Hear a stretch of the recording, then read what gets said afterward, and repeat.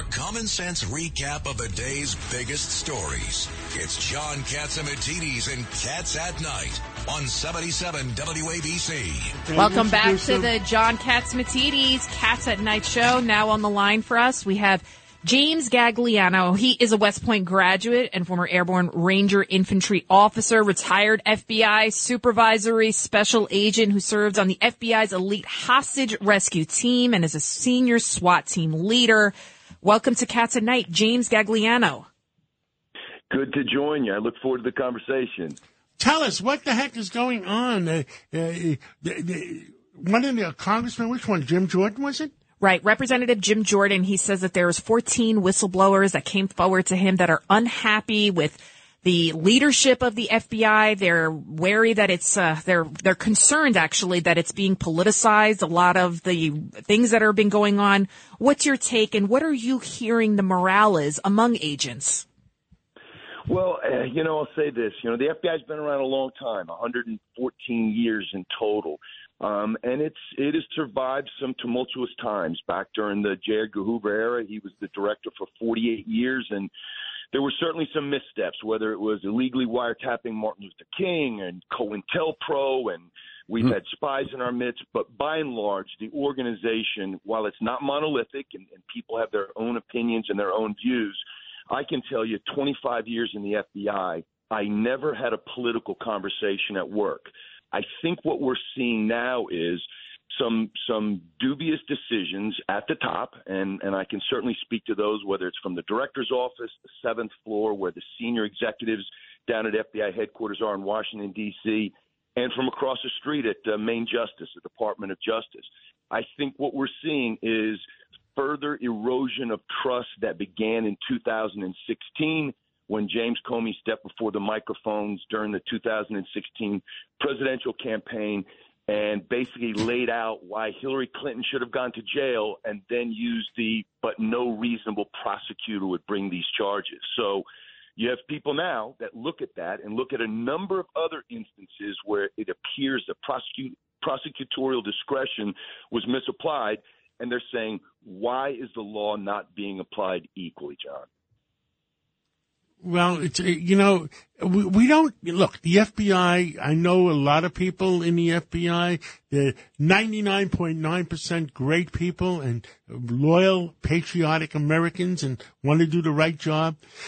And the Department of Justice leadership, is very political. Yeah. And should the FBI be separate maybe from the Department of Justice, or the Department of Justice be separate from the executive office and just follow the law? I mean, how difficult it is, following the law versus doing political aspects of it. John Catsimatidis, I was just going to. I asked the question. Sorry. Go on.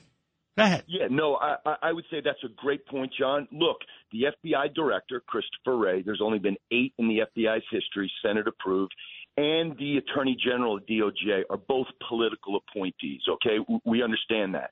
One of the things that Congress did after J. Edgar Hoover died in 1972 to prevent potential politicization was that they gave the FBI director a 10-year term so that he would not have to be subject to a potential conflict of interest for the president.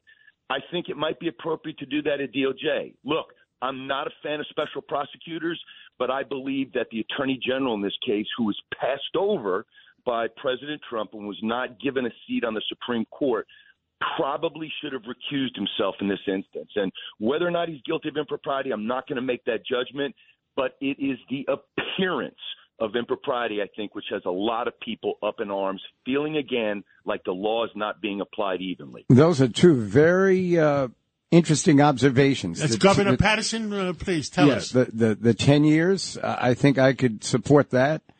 And the issue of Garland's appointment to the United States Supreme Court and how that went, it may not be that he has any misgivings or he's vindictive, but the appearance is always going to be there because the incident did happen. in law enforcement, you have to have confidence that it's being done fairly, even-handedly. There's no double standard. Justice for all evenly. I don't care if you're Democrats or Republicans. There's got to be justice for all. Well, last night, Professor Dershowitz said very clearly that the European model is to separate out the Attorney General from the executive branch, making an independent office for these kinds of cases. And it's interesting because in states, we do that. We elect our attorney generals here in New York, and on a number of occasions, we've needed an elected official that the governor couldn't be afraid of to conduct investigations, which may not have happened if it's being done internally.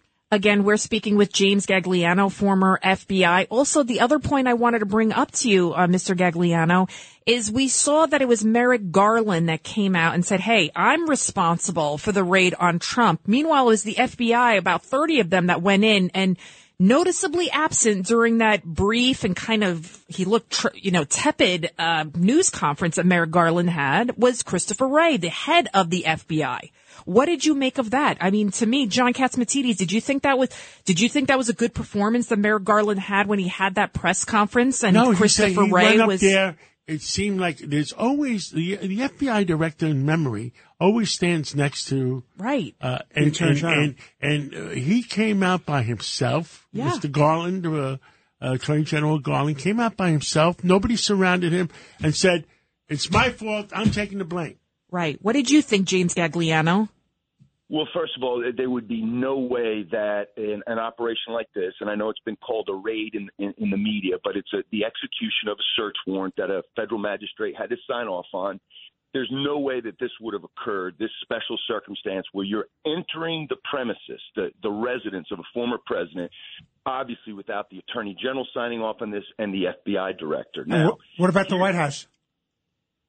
I like to believe, because the Attorney General is supposed to be apolitical and the Attorney General is not supposed to discuss ongoing investigations with the White House. I'd like to believe, and I think that's the way that this probably should have gone. I don't know if there were any private conversations, but let's just assume, let's presume that didn't happen.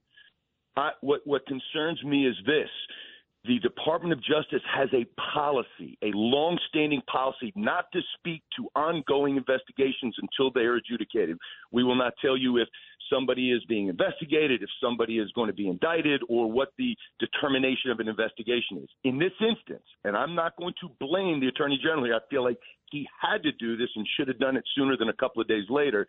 In this instance, he decided to release the search warrant without the underlying fact pattern, the affidavit that is critical. And I know that the Department of Justice is standing by the notion that they don't want to give up sources and methods. They don't want to have this to have a chilling effect on anybody that would have potentially cooperated in an ongoing investigation.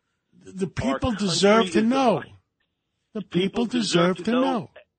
And because we are in unprecedented times, and because fully one half of this country, unfortunately, and it breaks my heart as someone who spent a quarter century in an agency that I still believe is comprised of the best, it cannot stand that there's not some press conference held where the American public can learn what the reason is that we went from lawyers at the National Archives and Records Administration and Trump's lawyers having a negotiation about what needed to be done to authorizing a federal search warrant on a Friday and kicking in the doors at Mar-a-Lago on a Monday morning. You just said it wasn't a raid. No, thank you. We have to take a break. Thank you so much, James Gagliano, and thank you for your service to our country and continue to speak out for our country. God bless you.